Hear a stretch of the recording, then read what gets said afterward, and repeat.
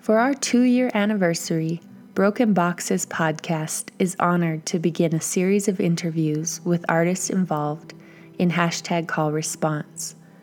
This multifaceted project brings together 5 site-specific art commissions that invite collaboration with individuals, communities, lands, and institutions.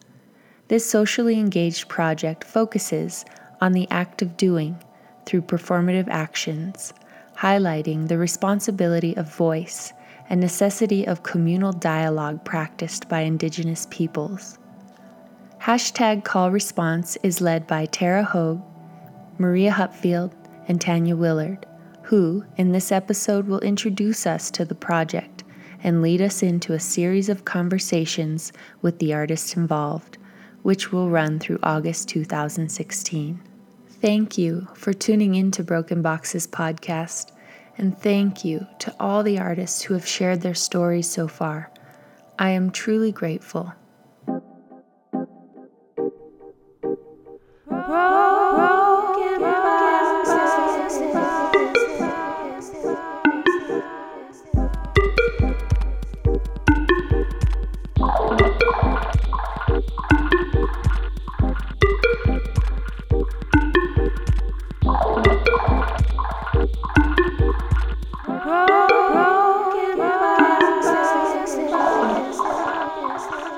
So I'm Maria Hupfield. I'm an artist, a visual artist. I live in Brooklyn, New York, and I'm a member of Wet'suwet'en First Nation.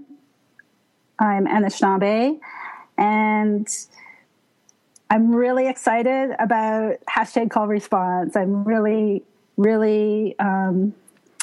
super into this. I guess what I could say is, I grew up in the bush. I grew up in the woods. My dad had a wood shop that was called Lost in the Woods Boat Works. So that could give you an idea of how I, was always down the dirt road. And now, because of where I live in Brooklyn, I guess you could say I really think a lot about people. I love being around people. And so in my work, I do performance. And I like this idea of artwork is not something that happens on its own, that we need other people, whether it's making it or that other people have to see it. So there's the intention behind it. And with Call-Response, that's sort of at the heart of it for me. It's about people. It's about engagement, connecting, and also about our women, our Native women. In the visual arts, there's so, the history of art is so compromised. But if I think back to growing up, my first day of school, I started, and it was this little small one-room schoolhouse, and on one side of the wall was Queen Elizabeth, and on the other side was the chief of our band, who was a woman. So we had these two on both sides, and I think that really speaks to how things just get done, and wanting to really shed some light on that as action and doing things. Yeah. That's about it. Or where I start, the starting point for me. Thank you, Maria. Tanya? White, Squest Tanya Willard. My name is Tanya Willard. I'm from the Secwepemc Nation, although I'm also part Euro-Canadian for a couple generations. So I think that I've always positioned acknowledging my Secwepemc heritage, because when I grew up, I think many people had this reality that it was more convenient to not acknowledge your Aboriginal heritage, that doing so made all kinds of problematic relationships or socialization. So later, so for me, it's really important to acknowledge my Secwepemc background and to say that's part of who I am. I'm a whole person. I'm not half a person. All those kinds of dimensions to identity. I live and work in my home reserve community. I haven't lived here growing up, but I moved back after 10 years or so in Vancouver and working with a lot of great contemporary artists and in community. I used to work with the Aboriginal media project, youth media project, which was really important to some of the ideas I went on to, work through as an artist and curator. I work as an artist and a curator.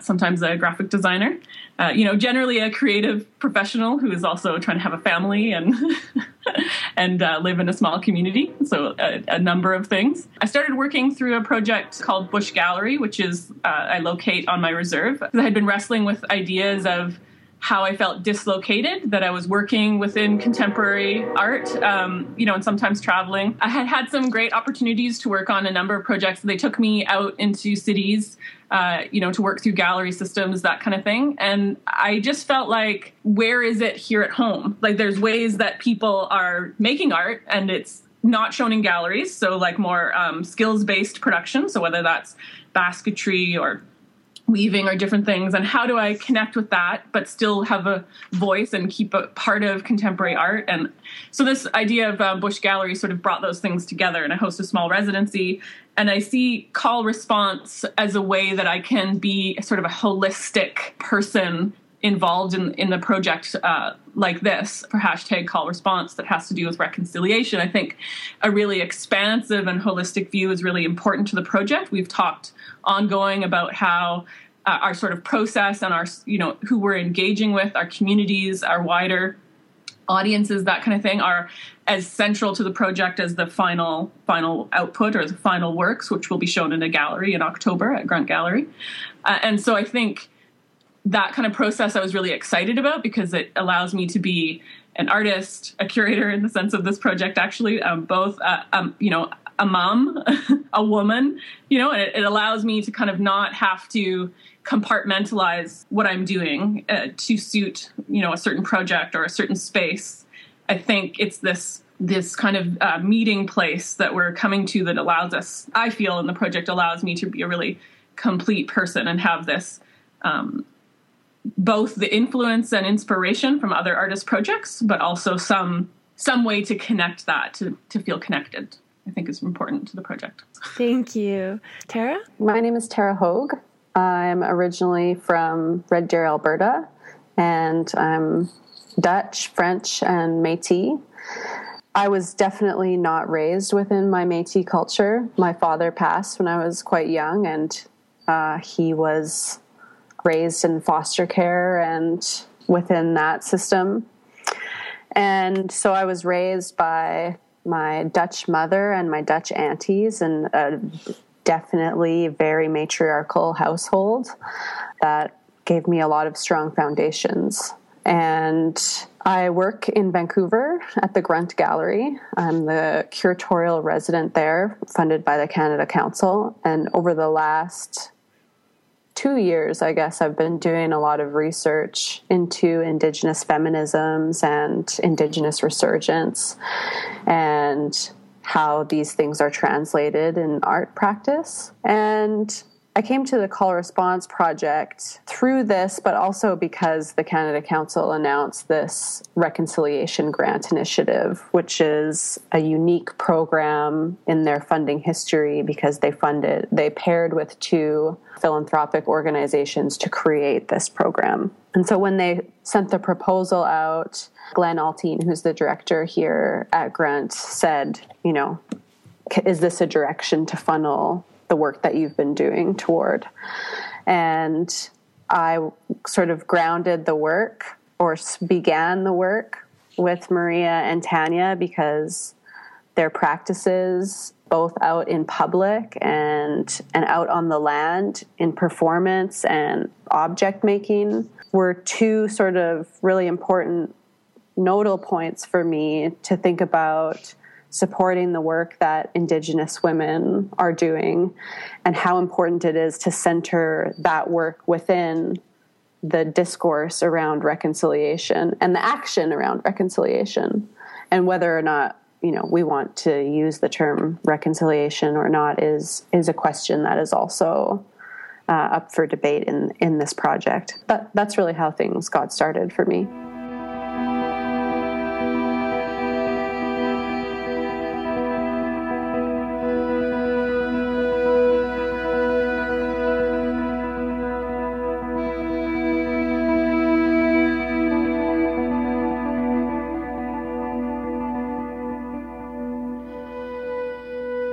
So Maria, what was the conceptual phase like for you? And for the others, please feel free to chime in. I'm interested in like the beginning dialogue of the process for call and response. Sure. Well, when Tara approached me about the potential of doing something together, right away I knew I wanted, if we were going to do something, I felt very strongly that I wanted to work with all Native women artists and to use the opportunity to cast some light on projects that were already happening, to work with people who were already doing. There's so much good work taking place. Like, we have 5 artists, but by no means does that represent the diversity and range and scope of what's taking place right now with Indigenous peoples and the communities. And so I felt like there's people doing work that work's going to happen anyway. It's going on. It's taking place. It's very real, and people are making changes and being affected. And I thought, what if we can just kind of be like, here's a little bit of money, keep doing that, and then we're going to bring us all together. So that was something I felt very strongly about. And it came out of 2 projects that I was doing here in New York, or that I did while I'm here. One was with Nancy Marie Mithlo, where she's been doing interventions into the Venice Biennale. And this past spring, she invited me to do a performance in Venice, and it was with 3 Native women, led by a Native woman. And there are so many things that came out of that experience that, as someone living outside of her country, but then going to another country, but then being with other Native people, and then thinking about my own nation and my own connection to country, and then this whole history. And then also being layered with one of the other artists, Marcella Ernest, is also Anishinaabe, but she's American Anishinaabe. So I was like working through all of these things with her and connecting through language.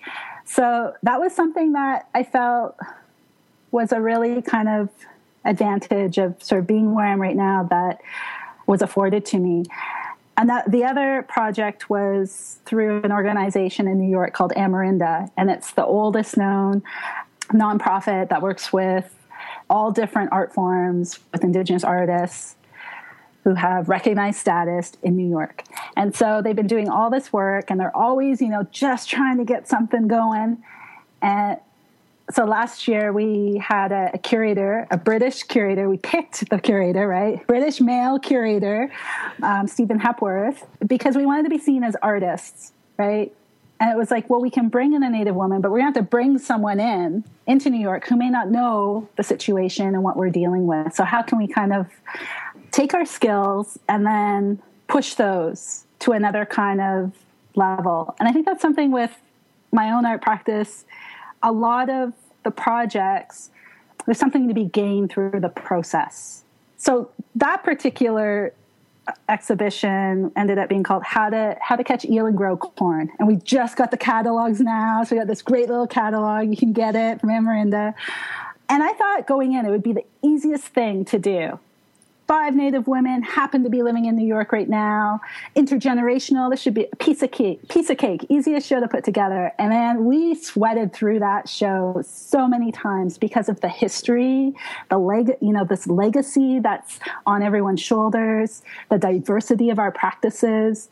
So all of those things kind of came together. I mean, those weren't the only things that I was doing at that time, but those were the 2 that most impacted me when thinking about, for this situation at this time, what can we do?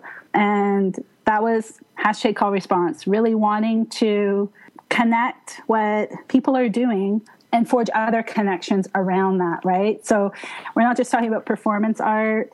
Not everyone sees themselves as a performance artist necessarily, but it definitely engages with performance form and others and the process and what's kind of acquired through that. So, yeah, wanting to bring things in. So thinking about performance art, community, and then also connecting with other organizations. So we just did sort of a first kind of take of things as part of this unfolding process in Toronto with Monomyths, a partnership with Fado in the Progress Festival. And Ursula Johnson just did her first Song to the Land, her first iteration in collaboration with Cheryl Lurandell. And that was sort of magic for me to be able to, how often can you have, not just one Native artist, but like three performance artists who are all women in the same room. It's so rare to have these kinds of spaces for discussion amongst ourselves and with others. So those are all things that really stuck with me, and wanting all women, because often, even when there's one man, it just takes one man to hijack the whole process, right? It'll be his picture in the newspaper. It'll be his quotes that are getting the press. And, Native women, we hold up our men, right?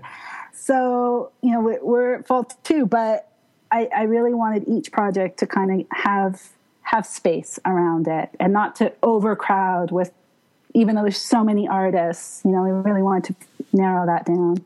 Do either of you, Tanya or Tara, have any insight into what the conceptual phase was like for you? I can speak briefly just in terms of like some more mechanics. We had these initial sort of conversations through Skype. It's always great for me living in a small center. I live on a small reserve outside a small town. And so any chance to connect with peers is really great. So we had these conversations, and we had decided we would each sort of like pick an artist who we wanted to work with for the project. And so I'm sure later in this conversation, we'll talk about a number of them. Ursula Johnson, I thought would be great to work with our project. I had recently curated her work at the Kamloops Art Gallery through an Aboriginal curatorial residency I was doing. And I had been really interested in her practice, and the specific work that I curated for the exhibition had her weaving a split ash basket around herself, around her own body in the gallery space. But she also does that particular piece in outdoor locations. And I had thought about her work in relationship to this project. And I guess in that work, there was something really evocative for me in the way that she was utilizing materials. I had done my own work in basketry in the community where I had worked with a mentor basketry artist, and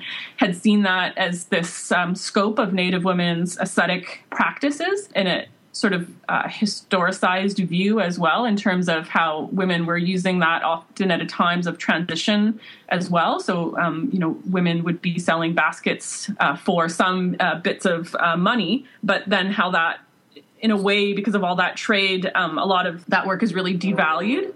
And so I've been thinking about all those ideas, and they fit really strongly for me with the project. I mean, immediately when Tara and Maria had, we had some of those initial conversations, of course, I would want to work with them. I've curated Maria's work. I consider her a friend. We have a past of connected projects.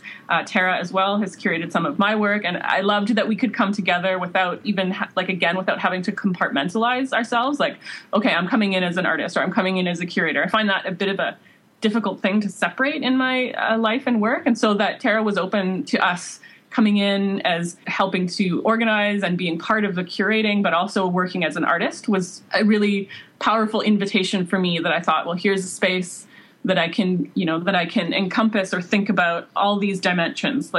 Social engaged practice, being a curator, working as an artist, working in small community, or working in different kinds of communities, and bring all that together under this hashtag call response, which I think also was us talking about, well, here is this venue, the online kind of space, and how do we, access that space in a way that extends the project when some of us are working in areas that might not have. And so it's a kind of a network. There's nodes, there's connections.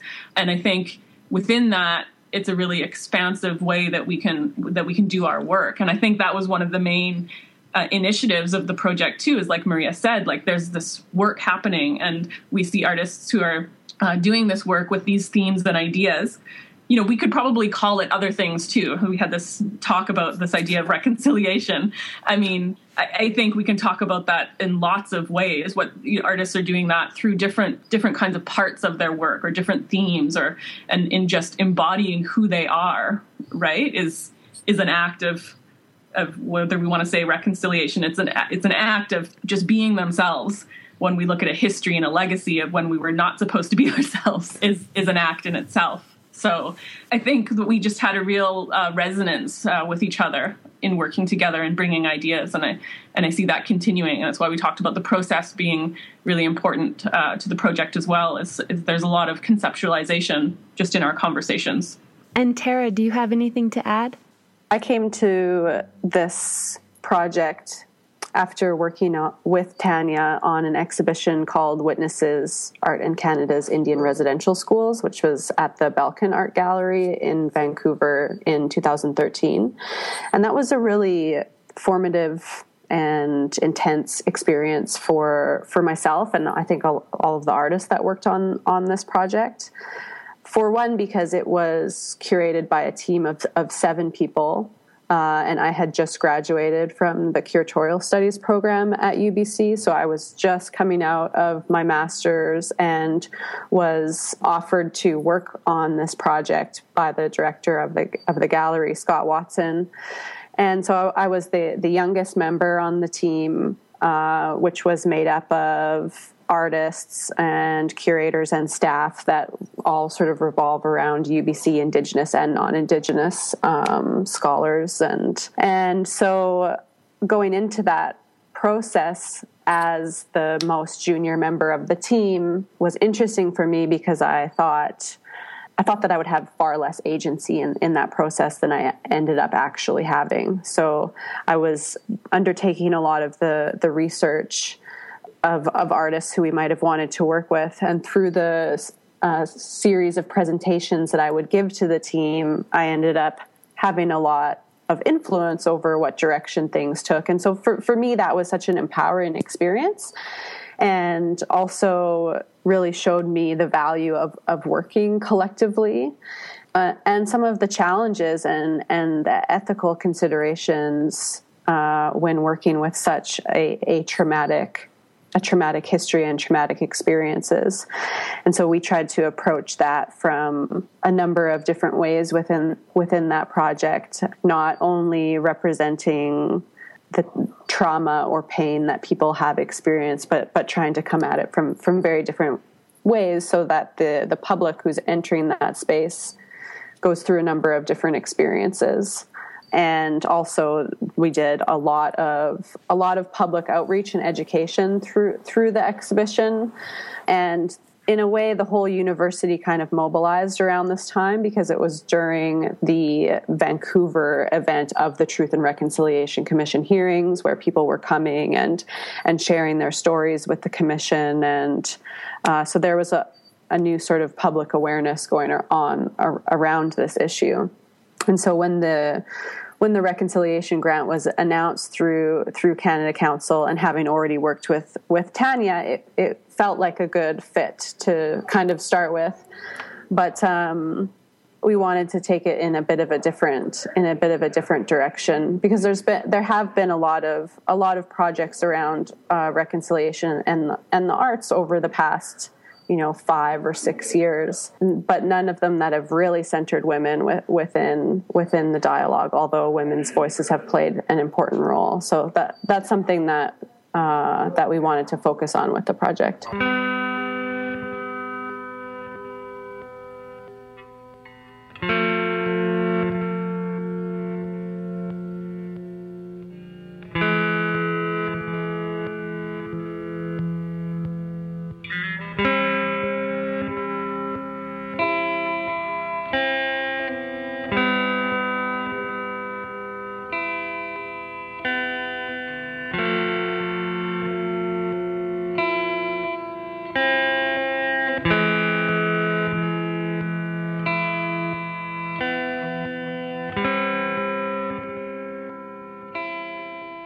I know that you all have touched on the topic of reconciliation in the introduction to this podcast, but Maria, can you tell me what is your opinion on the current reconciliation movement or initiative that is currently taking place in Canada, and how is the Call Response Project impacted by and possibly impacting this idea of reconciliation? I think the thing about Call Response is we don't actually know that it will we can't be so presumptuous as to say it will have any impact on reconciliation. My interest in the project overall is really how do we situate very specific conversations within different nations and regions and nationally? How do we take that conversation and look at it outside of Canada. So I'm not presently living in Canada. So how do I, here in Brooklyn, New York, and, walking down the street, every time I'm constantly reminded about this history of colonization, invisibility. There's Native people on the architecture. There's especially coming out of such a politically charged moment of Idle No More in Canada and also Black Lives Matter in the US. So that's what I'm focused on. I'm focused on how do we position that? And even with my own project here in the city, a lot of this is a process. The whole performance form is formatted within discussions. Often in my performances, so I'll make objects and then I'll activate them and they'll have functions and I'll perform with them multiple times in different ways through various performances. But for call response, objects figure in a little bit, but a lot of the focus is on the conversations and the people and creating space and occupying space. So I just did my first kind of venture into this at Monomyths, which was curated by Shannon Cochran and Jess Dobkins in Toronto, which was really a take on the hero's myth, right? So Joseph Campbell's monomyth, his epic monomyth, which was very male-centric. And so we were situated, Ursula was presenting at the beginning of that narrative in the ordinary world, the call to adventure. And for that, I'm like, well, in the ordinary world, I'm not going to do a performance about just myself. I'm going to do something very ordinary, which is a discussion. So I did a performative discussion with Ursula and Cheryl after their 4-hour performance. So I was a little bit adventurous, or maybe ambitious, this is a better word. But it was fantastic to be able to sit with them and sort of in a highly constructed situation. And I say it wasn't just a discussion, it was absolutely a performance in the sense that, yes, everything was considered, but also that in saying it's a performance, there's a lot of freedom that goes with that. So I was able to not be tied down to the structure of a Q&A. And I could have things I brought in, had this idea to have an interpreter. So someone who was going to, for the Q&A, if you wanted to get to us with your question, you had to go through our interpreter, right? You had to go, and we had Rosary Spence, who's this fantastic, amazing musician, artist, incredible young woman. So people had to go to her with their question, and then she would in turn ask us, and then we would in turn answer back to her. So everything was kind of mediated. So I guess that's what, in terms of reconciliation, I don't know that that's a strong stance to say. And it's definitely a process for me too. I mean, I came back from Toronto thinking, what am I doing with my life? I gotta move back to the bush again. Indians don't belong in cities. What are we doing? All of these things. And then I heard Wab Ganu do this great interview talking about kindness and rising above. And I'm like, no, this is all right. Yeah, I'm an educated artist, trained, got my master's, I know what I'm doing. Yeah, why are we not in MoMA? Why is Whitney not, why are they having a show called All About America and Where Are the Native People? Why is there a show at MoMA PS1 on protest? There's no Native Americans. Our history is a site of protest. So it's this constant slap in the face every time you turn around. And then a constant importing of Native people when there's a whole active demographic in New York of artists who are also Native, who brought me here, who really were a big motivator for wanting to be in the city and to think about what that means as Indigenous people. We're not in isolation. We're part of a world, a bigger world. We're implicated in that. Our histories are, and we're accountable to that. And our responsibilities are there to acquire knowledge that we need to advance, to not be victims, to not be, to do the good work that we need to do. Tanya, do you have any input on your thoughts and opinions regarding reconciliation and what's taking place currently in Canada and how call and response can be impacting that possibly or vice versa? Sure. I'm tentative about it in terms of Maria saying, like, we don't know impact. You know, as an artist, I think we go through these back and forth. Like, I'm drawn to and educated about and inspired by artists' work. And I think it gives us a different way to approach this kind of material, which is traumatic, is part of a violent history of colonization in this country, is more than just the residential school system here, has been, you know, modeled and used by different kinds of empire throughout the world and impacts Indigenous peoples everywhere, I think. When we talk about residential schools in Canada, I think we're talking about a wider sense of how imperialism has affected Indigenous peoples and our cultures, identities, governance, economies, all those dimensions. And so I definitely am drawn to how art can have those conversations, but I think I'm also really practical about, so the Truth and Reconciliation report happened. There's some great recommendations, but like many other kinds of reports and inquiries and big projects, what does it mean legally to the country? There's no legal implication. So yes, we had a chance to have voices heard, but for people who were providing testimony, who are talking about those experiences, that's hopefully a really healing, you know, moment for them to be able to be heard, to have their story heard. At the same time, I worry about a kind of a consumption of trauma, and I worry about creating works where people will want to gravitate towards them because they want that sort of, you know, there's a kind of a romanticization that happens in trauma as well, and then pegs it on identity, and then we're stuck in this place instead of being able to go to have a show at the MoMA. And I think as artists and curators and Indigenous creatives that we always have these very difficult historical weights and baggages and then our own family narratives and histories and identities, that it can be really difficult to navigate through all that. It's sort of a performance and an act to just navigate through those waters. And so I see this initiative as important. I see just having opportunity to have those conversations as important. And then I'm also aware that there's lots of people as part of the day school system, which was sort of in existence before residential school, where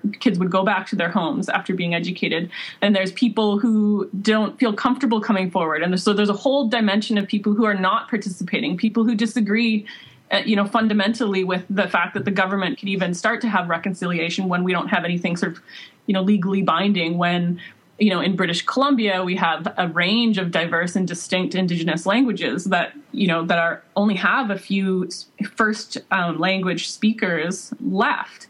And that residential school was really active in suppressing Indigenous language. And so what does it mean to talk about reconciliation when there's no money? There's some classes and some work that people have been working very diligently around language and culture, but it's not like we can, look in the phone book or walk down the street and pop into the corner like cultural and language center. There are some places where that's happened and some work that people have done over time to make those things available and to have that level of survivance when we talk about that kind of language. I guess, in that whole big soup, like, I don't know what, I know David Garneau talks about this idea of, and Tara, we mentioned this earlier, that reconciliation presupposes there was a time of conciliatory relations. And is that even, accurate?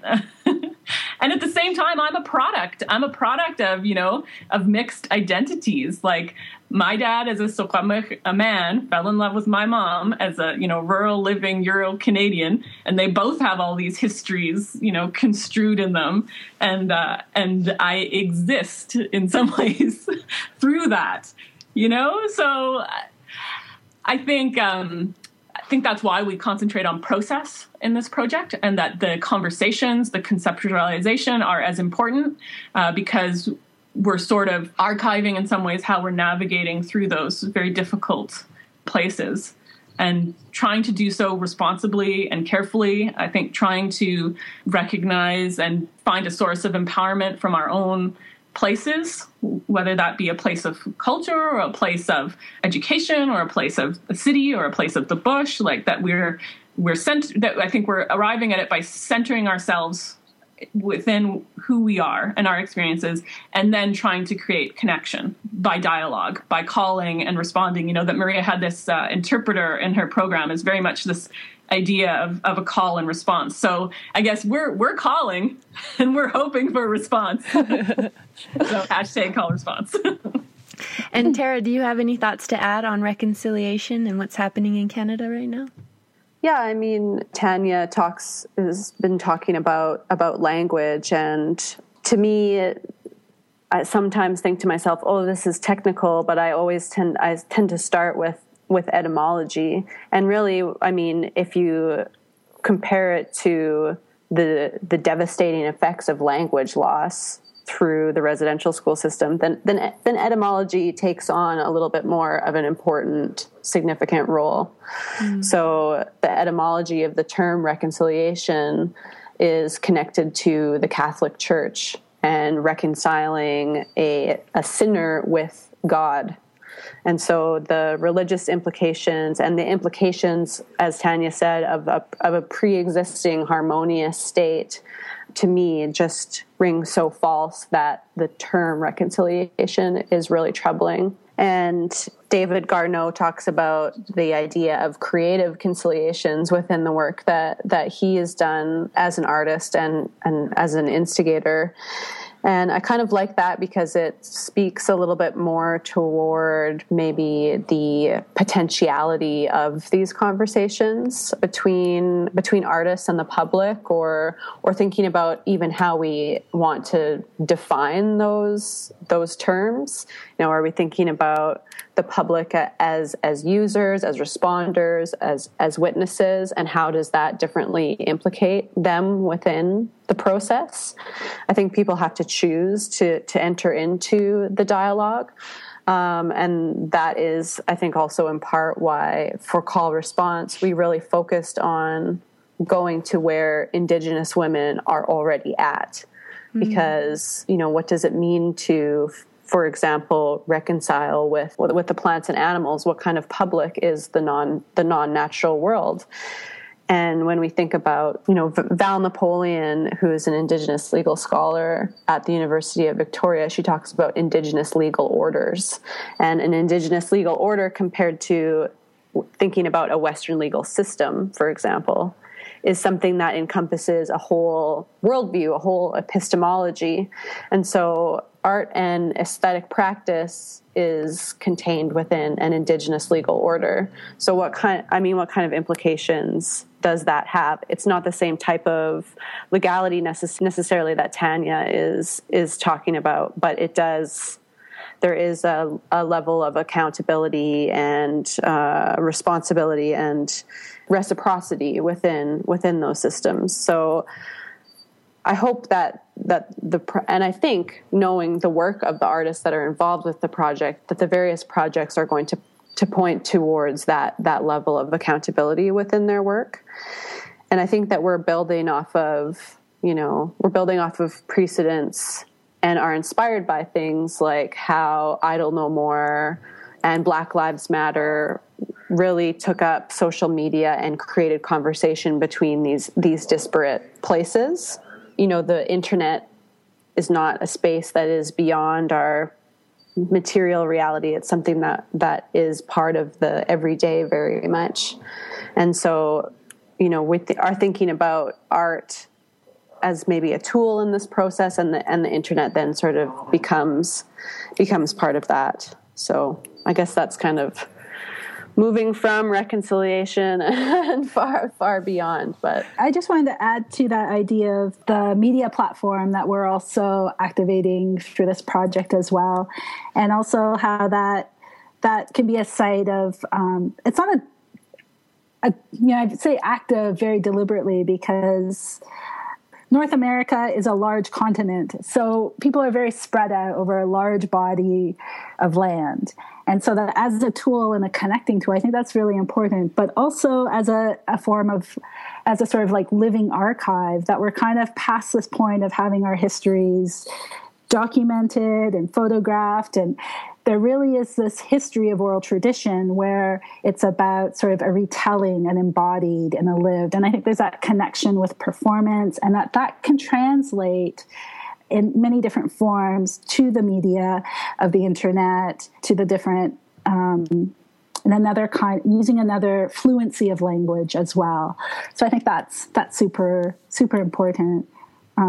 Just to touch back quickly too on reconciliation, I think it's very important that we also acknowledge the resistance to the idea of reconciliation. Listening to Tara talk a little bit about that, I'm reminded of Audra Simpson, whose active refusal, the opposition to a way of asserting your own sovereignty and national identity within this sort of bigger dominant society, and keeping intact what you have. That reconciliation, yes, it's sort of this idea of this very religious kind of language, but it's also when you're reconciling, you're asking, well, who am I reconciling with, and what are those terms in which I'm being asked to reconcile?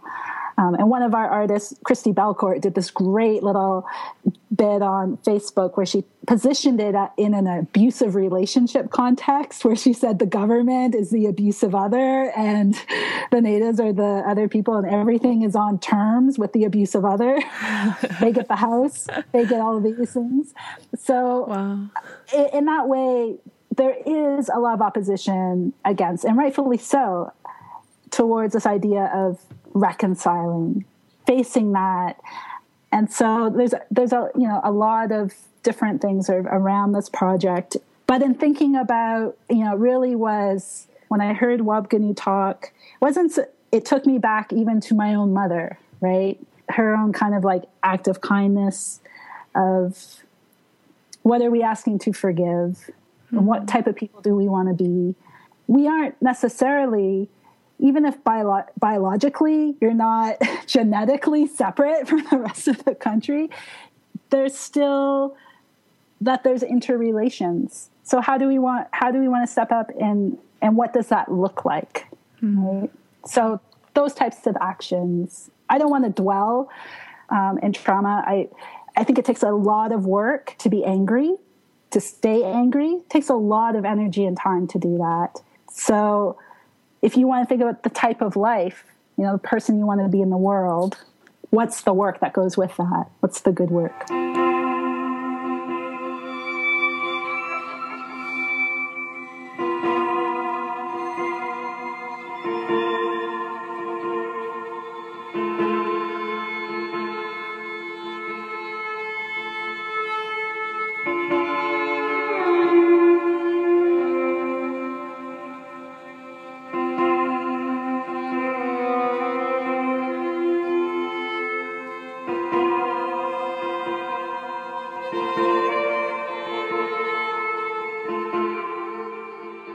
All of you have mentioned tools and art as tool and the internet as tool. So let's talk about what made you all decide to use art and the internet as the tools to communicate this dialogue, other than the fact that you all are artists and work in the field of art, of course. But how do you feel that art specifically is able to be the effective connector surrounding the ideas you all are exploring regarding reconciliation, call response, and everything that we've been talking to up to this point? I mean, I can say I don't know if those are the best tools. They're just kind of the main tools in my toolkit. There's some other really important tools. We were earlier talking about politicians and policy and legal means, and it's just not my area of experience. It's not that I think art is necessarily more effective, but I think it's a language that can help us in its kind of non-specific nature. That when we talk about policy and we talk about historical events and we talk about legal decisions, I mean, they're highly subjective and interpretive as well. But for me, there's something about coming from intuition and coming from a place of calling is a funny term to use in its religious significance as well. But it's innate in some way, I think, the desire to work through, to think about, to have those as an influence. I mean, they affect me growing up. My great-grandma and great-auntie, who were actually really instrumental in a lot of Secwepemc language, culture, and story sharing and teaching, they're also very Catholic. And they had a bit of a different experience. So the residential experience is also completely not a monolithic thing. She was quite a devout Catholic and had a good experience, whatever that means, right? Like whatever that means to her at the time when she's living under these kinds of systems that provide there to be a need to learn English, that need to learn to, read and write in English and interact in a world that is shifting around you. And they were able to do that and still hold on to language and culture and teach that, but much later in life. Like even going back to a kid and feeling like you feel that dynamic. I felt that dynamic. She'd be watching soap operas, and sometimes she would say some things here and there in Secwepemc. But even though they acted and worked with ethnologists and with language and culture, sometimes they didn't share that within their own family, and that's all part of that like dynamic through residential school and through systemic inequality. And I guess it is very difficult to go to that place of victimhood, because when we talk about residential school, we also, it's ingrained with Aboriginal rights and struggle and protest over a long period of time. So, it's back in the late 1800s that residential schools start to be set up after Confederation. And some of the people involved in Confederation are also advocates of the residential school system. And we become wards of the government. And, there are all these really practical policy things that happened to place the kind of histories, the kind of narratives we've experienced. So I guess like for myself, that's where I go to. That's the space I can feel like I can express all those disparate elements, and that they don't have to make sense. They don't have to be concrete to communicate to somebody else, or to be important, or to be valued. It doesn't have to be ABCs written on a board. It can be something much more abstract, that it could be in the dimension of the spiritual. It could be in the dimension of the aesthetic. It can be in the dimension of kind of something else. That I just think there's this kind of juggling or something of the concrete and the policy and the practicality. But if you remain there, that's a difficult place to exist in. And I think working through creative languages, whether that's performance, art, aesthetic, curatorial, organizing, that gives me a sense of agency and a sense of power in it. And that's why I use it. And the internet, gives us a tool to increasingly connect. And that's why I use it. Thank you, Tanya. Anybody else have any insight on art as tool for this project or the interweb? I think Tanya talking about intuition for me is a really important thing, because I think about someone like Mohija, who wrote a text called Blood Memory. And in that text, she talks about a recurrence or sort of congealing of images from her past, stories that she knows in her body, but she has never seen before.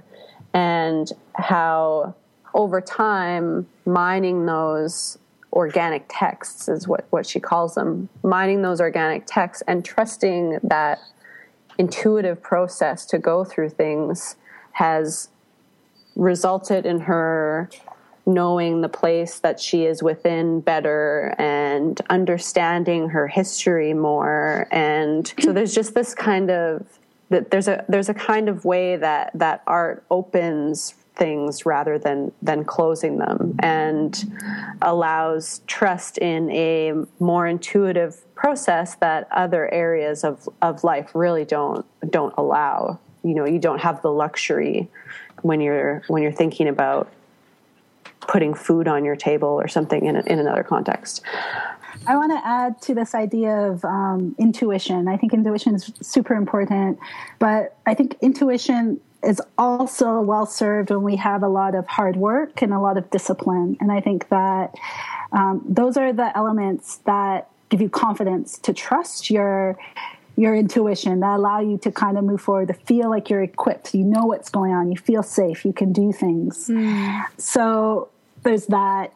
And as for the website, the other platform that we're using with our project as well, that's so much about today. So much about Native Americans is in the past. You know, it's in the past. We'll forgive it. We'll forget it. But there's a legacy that goes with that. You know, it's that trauma that comes through that we all feel today that's affecting us. That's putting, you know, that's why there's huge numbers of Native children in social services that, you know, that's continuing to play out. You know, there's why there's huge suicide rates. That's why there's missing and murdered women, like profoundly effective things that are painful and hard and real. And the internet, that's absolutely, like Tanya said, it's a tool of today. It's accessible and it positions us in the now. And it says, you know, yeah, we're not, you know, my partner often says this, you know, Indians aren't, or Native Americans, we're not bears on bikes, right? And so that was something, you know, when Tanya Willard asked me to be in Beat Nation, absolutely, because then we're equating Native Americans with something that's like contemporary culture, hip hop. There's nothing more contemporary than hip hop. And so I think that, yeah, that's a very important part of it. Yes, absolutely, cultural revitalization is important to stay, you know, in touch with where we come from and things from we've known to help, and you know, that's an important part of this project too. But also where we are at now, so that if we can have now, then we can start to look that we have a future, right? If there's children in our lives, we have a future. So, yeah, and I think sorry, Maria, that idea of futures is so important because, you know, during the time residential schools are set up, that's a time of a dominant narrative of the vanishing race, right? That's, we're meant to acculturate, assimilate, to become, you know, you have other systems and policies in place where you can sort of become not Native through processes and policies and schools. And so in many ways, the kind of architects or the architecture of something like the residential school system is serving that we don't have a future. And so even just this idea of a future is something that gives us so much power to imagine ourselves. And that's where creativity becomes really important. I think the creative peoples in our communities, in our lives, in our families, wherever they agree, they're sort of like able to sort of dream that up, right? Where we might be thinking like, okay, well, I need to do these practical things. It's art that kind of lets us see through some kinds of ways where we can penetrate and think of the complete kind of flip-flop or reversal, or, you know, that we have the liberal, we have the agency to sort of do that. Whether it actually works out to be helpful, that, you know, that's maybe another question of art. But certainly I think it's visioning is a key. You know, maybe tool is not even the right word. I don't know, but it gives us agency, I think, in some ways. Yeah, absolutely. I feel the same too. I think, of course, art, absolutely art. And time again throughout history, the artists are always there in every different, you know, around the world. That history is there. That art, there's also the freedom that comes with art as well, like another kind of freedom, the freedom to bring forth so much and open those spaces in the making, in the doing of the work. And I think that the way that this project connects the social element to the art, you know, it's like art is also every day. I know that there's a long history of that kind of narrative. I think that when we're expanding into the social realm through this dialogue, then it becomes a different kind of tool, right?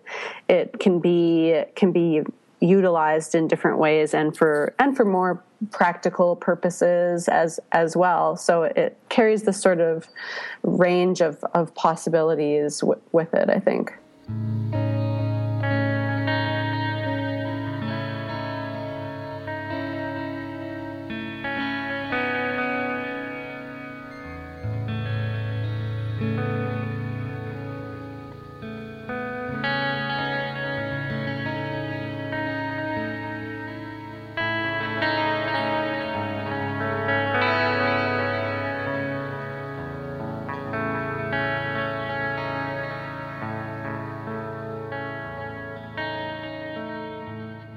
Let's get into the nuts and bolts about this project. What artists are involved, and can you explain how the artists involved are aiming to use art as the connector or catalyst for personal, political, and social change in their own communities and elsewhere? Can we talk about what exactly the timeline is for call response and, like I said, the artists involved? Okay, so to state for the record, the 5 artists that are participating in this project are Christy Belcourt, Maria Hupfield, Ursula Johnson, Tanya Willard, and Lakaluk Williamson Bathory. And the performances that happened with Ursula and Maria and Cheryl Rondell in Toronto in February were the first sort of public iteration of the project. And although that was kind of also an additional element, it did really help to start catalyzing things in the public for the project. But things are ongoing throughout the spring and summer, leading toward the opening at Grant in October. Christy Belcourt is already in process with her project, for example. She's working with traditional storyteller Isaac Murdoch, who together they are part of the Onaman Collective, which does a lot of work around language revitalization, storytelling, ceremony with youth in their community. And so Christy and Isaac have been going out onto the land to do ceremony in accordance with the seasonal changes. So over the winter, they've been breaking and thinking about starting up again in the spring to return to the ceremony. And through this process, they're filming and thinking about reconciliation with plants and animals and what does that mean, and positioning it in terms of the importance of environment and ecology and land-based knowledges within Indigenous communities and their specific community. And so that will result in some sort of video work that will be included in the exhibition at Grant in October. So the public will have a bit of a different access to that than, say, Ursula's work, which includes a collaborative song and a durational performance that is also a song that is addressed to the land in recognition of the land and an apology to the land for both what has been perpetrated against the land in the name of resource development and capital, but also against First Nations people from, being removed from the land through the history of colonialism and residential schools. And so in that project, she creates a score based on the topology and geography of the land, and very much in dialogue with the local person that she's collaborating with. So in Toronto, it was Cheryl, but in Vancouver, it will be someone from one of the local Salish nations that she looks to work with, most likely. And then Lakaluk is a Greenlandic and Inuk artist who's based in Iqaluit. And she is a performer, a Greenlandic mask dancer, and she is involved with the Performing Arts Society that just won a major prize, actually the Arctic Inspiration Prize, that works to support performing artists in Iqaluit. And Iqaluit is the only capital within the provinces and territories that doesn't have a performing arts center in it. So she's doing a lot of advocacy work around that. And part of her performance will be to do Greenlandic mask dancing and document it for the exhibition in October.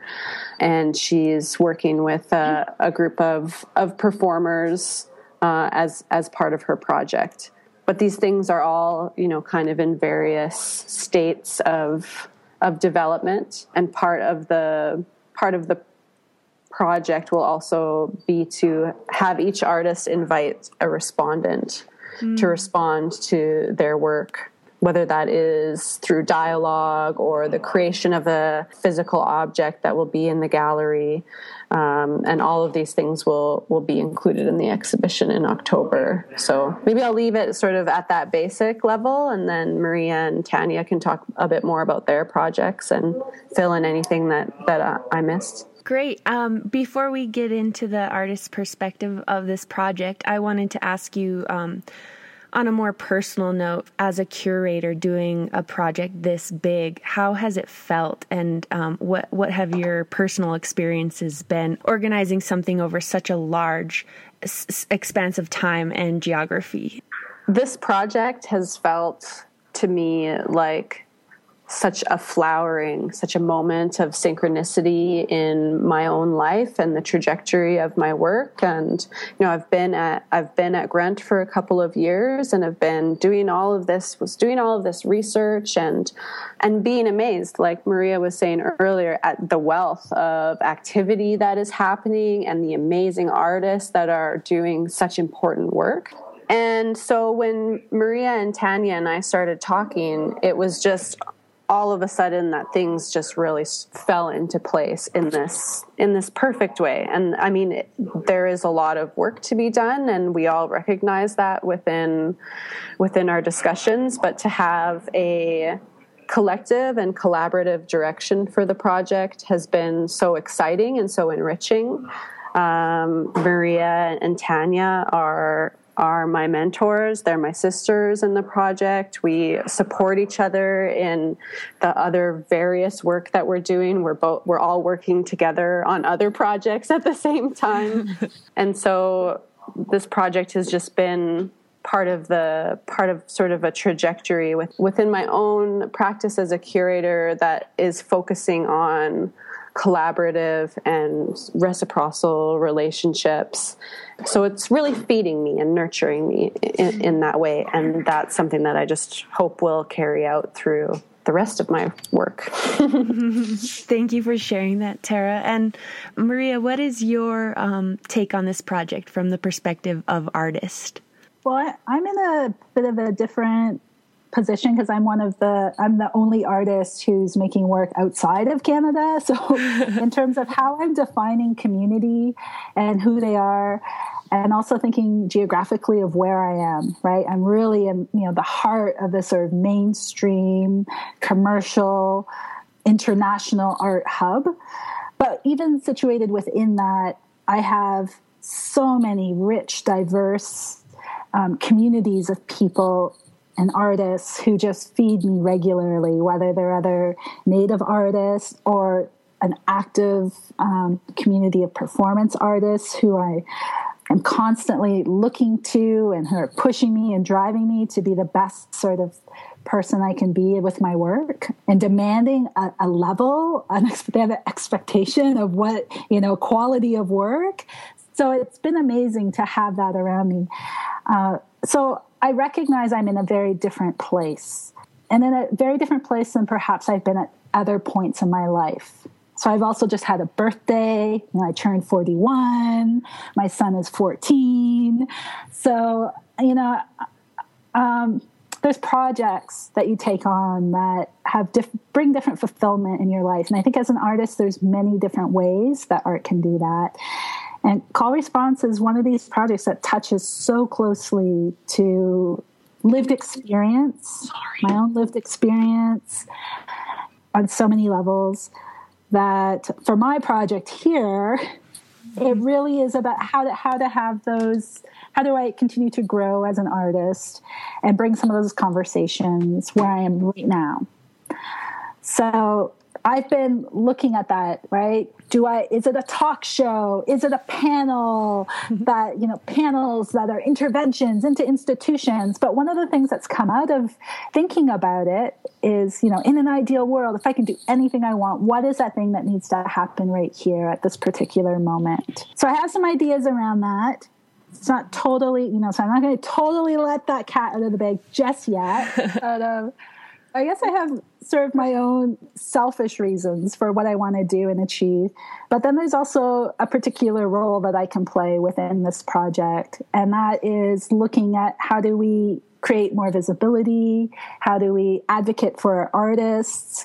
How do we begin to look at and really interrogate our relationships with institutions? I mean, maybe on one level, this is we can say, oh, it's just like art institutions, but even symbolic, on a bigger level, whether it's government, what those might be. So what on my own part, what am I asking of these different places, right? Where does my project take place, and what am I asking of that place, and what kind of relationship moving forward am I looking to, and am I calling upon? So those are things that are really going through my mind, but absolutely wanting to bring together a specific community here and then activate another community here to kind of have open spaces, create discussion, and then hopefully that as we move forward, each project may be happening at different points leading up to the exhibition in October. And so in their own sort of isolation, meeting their own specific local needs. But as we move forward, each project will begin to speak with each other as well. And there'll be sort of these other discussions that come through. So I see my part as being, well, who are these other cultural people in the arts who need to be called upon to do their part as well. So, there's different ways that we can, it's another kind of role, but something I feel very need to do my part. So thank you. And Tanya, you kind of hold the middle ground as far as you've done work curatorially and then also as artist. And can you just retouch on how this fusion feels for you? I know fusion is such a cheesy word, but how this blending of worlds. I'm all over the place. Yeah, I mean, I think what attracts me also and interests me about the project is this kind of Cheryl Laurendale uses this term radically inclusive. And that I think like we're approaching this in such a collaborative and equitable kind of model, or attempting to do that. I always like to phrase things by like, that's what I'm attempting to do. I don't know if I'm always, successful. Approach. And it allows some room for disagreement. So even the idea of community, right? Like now I live like right in my reserve community or whatever, within the Secwepemcúlecw Nation. And then now I'm all of a sudden going like, oh, I can talk about all this stuff in the art world or whatever, but like holding people accountable, where is the room for like artistic inquiry and programming and commitment in our, like from chief and council or from, and that there's problems or maybe it's not a problem. Maybe it's like there's education to do there in terms of valuing. So often I'm thinking of sort of systems of valuing, but approaching it in this way where I don't have to be, I don't have to be just the artist or just the curator, allows me to think in a kind of frenetic way, which helps me when I'm trying to think through a project like this. So, certainly a curatorial kind of lens to the project helps me to understand what I can offer more as an artist. I think I'm drawn to working collaboratively. This experience I mentioned before, working with Redwire, which was a National Aboriginal Youth publication. After that, I struggled a bit in terms of like, I can only take myself so seriously, or like what I'm creating so seriously. And then, I think maybe this is a blanket statement, but as women, sometimes we are humble in what we do, and that's why a guy who doesn't mind posing and being like, yeah, this is what I do, I'm gonna get on the front page, that that's a it's maybe stereotypical, and but there's a sense of I like to hold up other work and it shouldn't devalue what I'm doing. And I think that's what we're doing in this project. We're holding up each other, and saying, look at this great work my sisters are doing. Look at this great work my relatives are doing. Look at this work that we're doing inevitably together, and that we can hold each other up without weighting one more than the other. And that's this kind of, I hope, this kind of inclusion that allows some meaningful voice through, where in other venues that are more weighted, certain kinds of voices will surface and other voices won't be heard. And I'm hoping that through art as a tool, through online kinds of things as a tool, through various communities and geographies, that will mean that we have a more equal or a more and unity is not the right word, but that I think we're creating these connections, right? I talked earlier about connections. We talked about that call and response being, it's not a one-way conversation. We're calling for responsibility. We're calling for action. We're trying to we're trying to be responsible and trying to like be active ourselves. And it's this reciprocity and this sharing and this feeding each other that I think, is helping to kind of orbit the project and create a space where we can feel that we can offer those things without them being taken from us, or we can make an offering without it being, given to the wrong space, or we can make an offering without, being afraid it'll be rejected. Like that there's a space that we can make offerings and we can feed in some way, and they can work together. I should say more practically, I'm working with this film.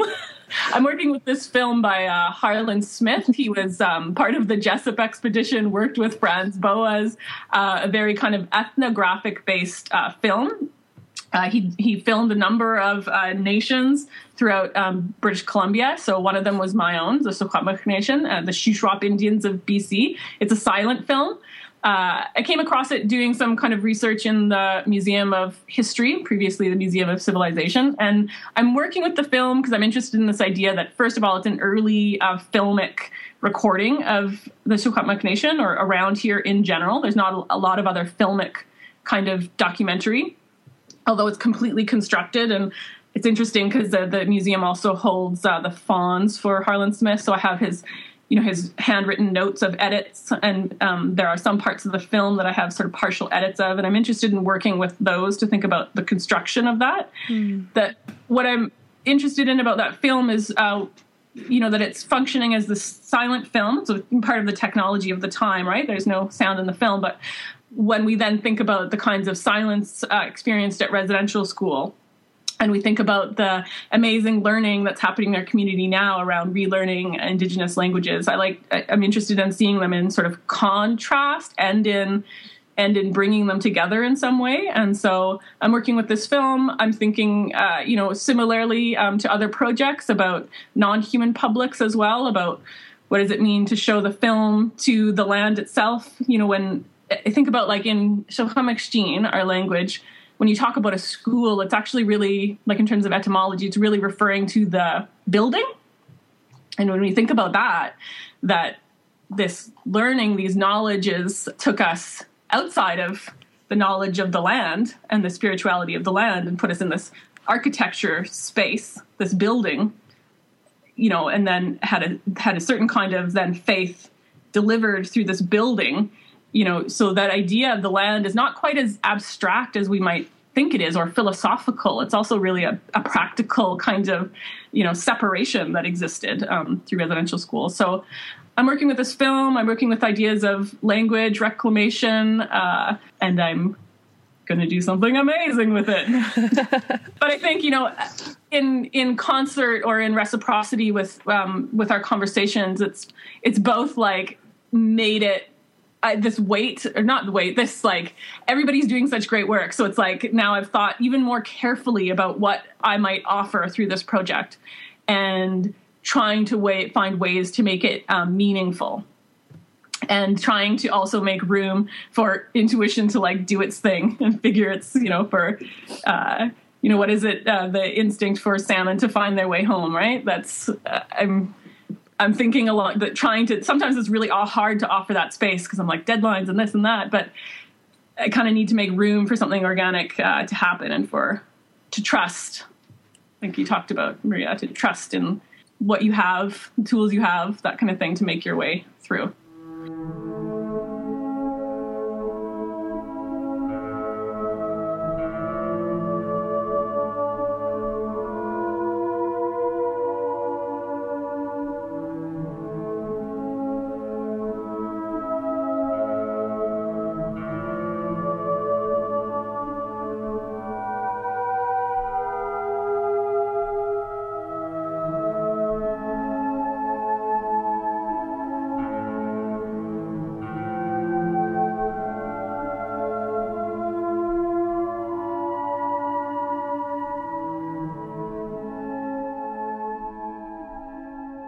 How can listeners stay connected to the Call Response Project? And is there any information or resource you can offer right now for the listeners?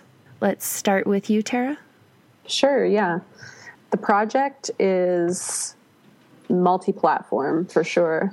So we have social media accounts on Twitter, Instagram, and Facebook, along with our website, which is callresponseart.ca.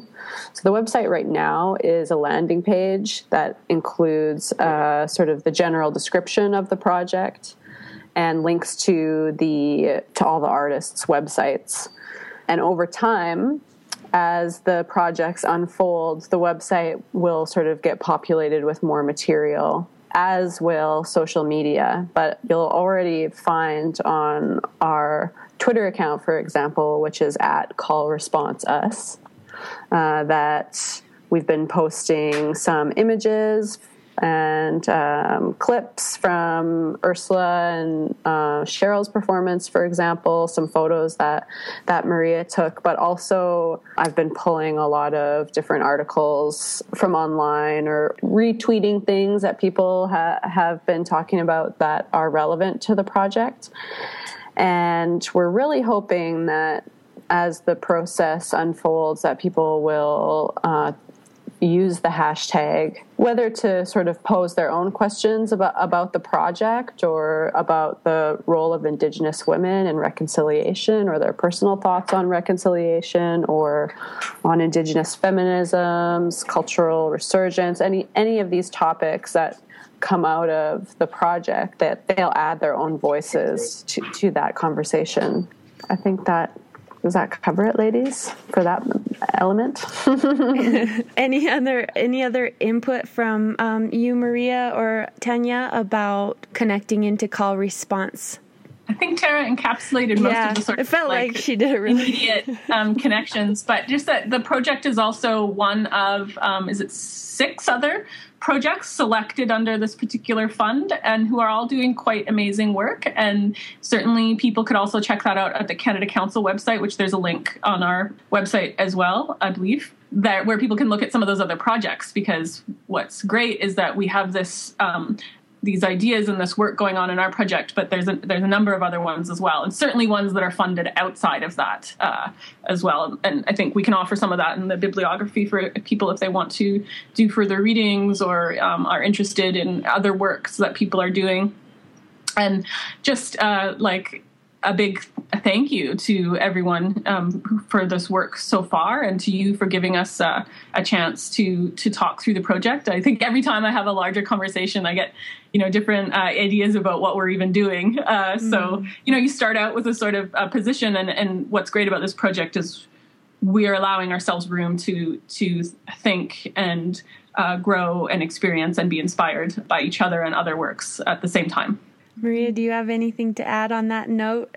Well, I feel like there's still so much more I want to say. I know. Well, luckily, everybody's going to have an hour-long interview, just you and me, and we can dive in deep. So don't worry. Yeah. Well, I guess I want to just add that with Call Response, it's important to not think of it as a group of Native women performing what it means to be Native women. I think it's very important that, it's recognized that we are Native women and we're just doing what we're doing, right? So it's not an act, and it's not to speak for everything or define everything. So in that kind of conversation, having a project where there's collaboration, our approach from the onset, I think that's super key to this idea of a collective enterprise. And the collective enterprise is one way in how we can sustain our identities, through each other. So I think that's, something else I wanted to add. Can I add one more thing that just came to me? Is that, from working with friend and artist Peter Morin, we work with the hashtag in other ways, or just in different ways we'd worked with it and through art. And one of the things I loved about Peter looking at the hashtag and saying, well, it's not just a hashtag, it's the beginning of a basket. Because when you're laying out a certain kind of basketry weaving, you start with what looks like a hashtag, and then you start to develop strands, which then pull those 4 starting strands together. And so I like to think of the hashtag now as that.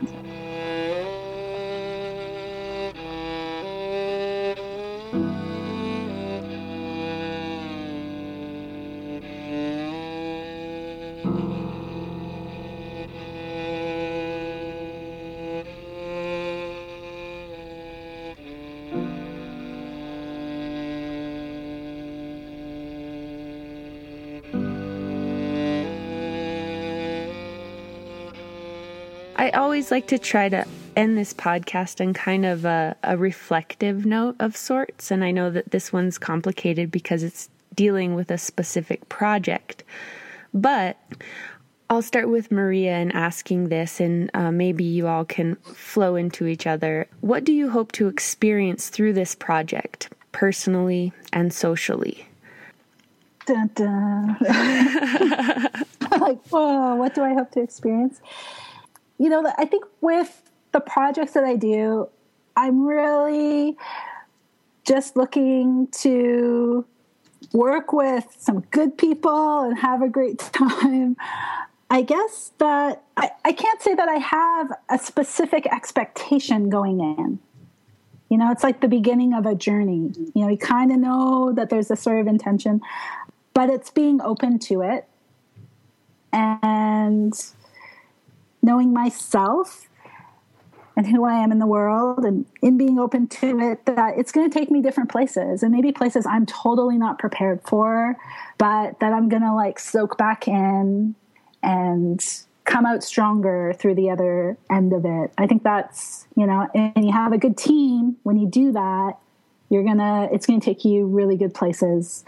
And that's a range of things, you know, the personal, with my own family history, and always, no matter where I am, being very much aware of who I am, where I am, how I got to where I am, and a responsibility that goes with it. You know, that I didn't just pop out of nowhere. There's all this stuff that's gone into it along the way. You know, if I think of my own goals, I just want to do a really good job. I want to show myself in the best way I can, that I'm a professional artist. I'm serious about what I do. And that's what, having said that, I think the nature of these projects, there is another kind of preparation that needs to go into it. And that's thinking about, in looking at the legacy of trauma like this, there's another kind of emotional accountability and responsibility to the audience as well. So that's another part of that conversation that between us, and looking forward to what happens in these communities is kind of, that's one thing, but then what happens in the gallery, right? And how can we best prepare for that? How do we represent some of these ideas? You know, we're dealing with a lot of heavy topics, so there's going to be a lot of things that we need to look at and work together on. So the magic of this show, though, I think is really going to happen in October, when all the artists are together, you know, just getting us together and being like, oh, look what we've done. Look what we've been doing. Look, here we are. And I think that that's going to be something that will be amazing. The show may travel. It looks like there's a good chance that will happen. So there's other ways of thinking of how that show moves forward and the life it has, the different iterations. And then, of course, how this will impact not only, I guess, the political, but then also in the arts, the visual arts. But I feel like they're always late catching up. They're late catching up on all these things that Native people do already. Social engagement. They're like, we just discovered performance. I'm like, yeah, well, that's been happening for, you know, since time immemorial. So I think there's some good models, you know, how we want to be seen, that we can put out there, how we want to work, who we want to work with. I'm saying we, but maybe I'm saying me. That there's different models out there, and that's exciting. Tanya, what do you hope to experience through this project, personally and or socially? I don't think I have to hope to experience anything. I think I am. I'm currently experiencing great connections. Like, Ginger, it's great to meet you. I follow your work and your partner's work. You know, I follow Maria and Tara's work and all the other artists involved in the project. I have no hopes because I have like a practical, like I am experiencing it. I know their work. I suppose hope comes into I'm hoping and trusting that we can deal with some of this experience and trauma and narrative and voice in a way that is responsible, is accountable, but that also isn't cemented, and that it allows us creativity, creative license and risk, and that we can move through that in ways that, you know, it might not be traditional protocol. It might not be what normally happens in a gallery space. Like that I hope and I trust that we can be empowered to do that work in a way that is sensitive, but that isn't necessarily risk-free or isn't necessarily going to just be digestible, but that we're being sensitive to what we're doing. And I know that we are, but I guess I trust and I hope that other people can understand or can have entry points into what we're doing, because we're doing this work because we want to share it. So I'm hoping and trusting that people will hear our call and will provide some. Oh, that was such a good, smooth transition, right? And hear our call and provide a response. You know, that reciprocity and that collaborative and that radical kind of inclusion is something we're looking for in the project. And so we can't define that. And in the same way, I can know what eventually I'm going to create for the show. But what we can't control is how people will see that. And so I have to trust and hope in that process. Thank you. And Tara, do you have any insights? I mean, how can I follow up these badass women? Because you are badass women. Badass. I mean, for me, you know, what both Tanya and Maria said just rings so true. We're already in this experience, and it is providing so much connection and learning and reciprocity.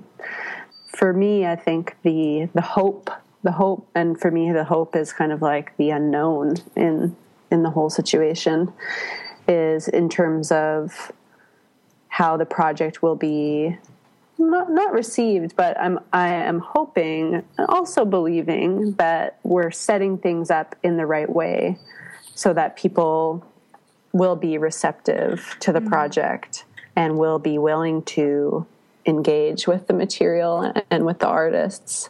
You know, I hope that we create a dialogue, a groundswell through social media and locally through the projects and locally in Vancouver when the exhibition is happening.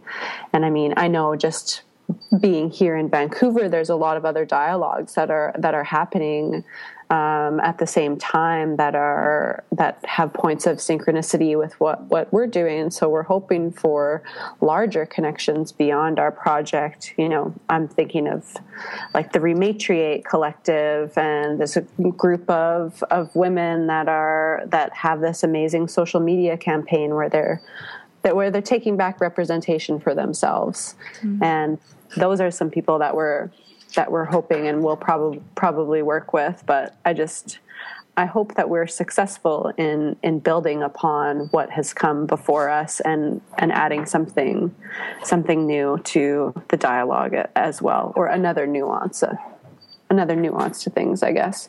So, and we're badass, so we're totally going to do it. It's so important to me that I just can't emphasize enough, like, that our artists, just doing a really good job to demonstrate that, we're capable, we're cultural innovators, and we're valuable, and we have something to offer, and it's not something from yesterday. It's something right now, very real, very tangible.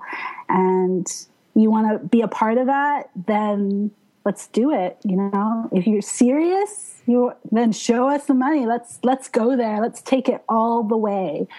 You know, I'm not interested in empty apologies.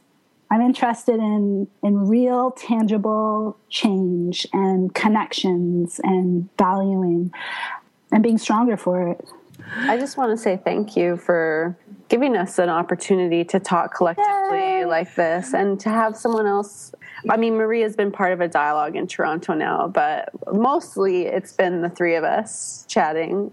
And so to have a really, concentrated 2.5 hours to have this dialogue is really good, because the process is so much a part of this project, and to be able to go through that process in dialogue like this is so great. So thank you so much. Thank you for being so open to it and working with us on it. And I just got to say, the whole project you're doing just looks so good. And thank you. I know there's other things going on out there around artist profiles, but this is just, it's so, I remember being a student and being so much in isolation and being like, I'm the only student in this art program. And then now it's like, no, you take us right there. And that's so, thank you for that. Thank you.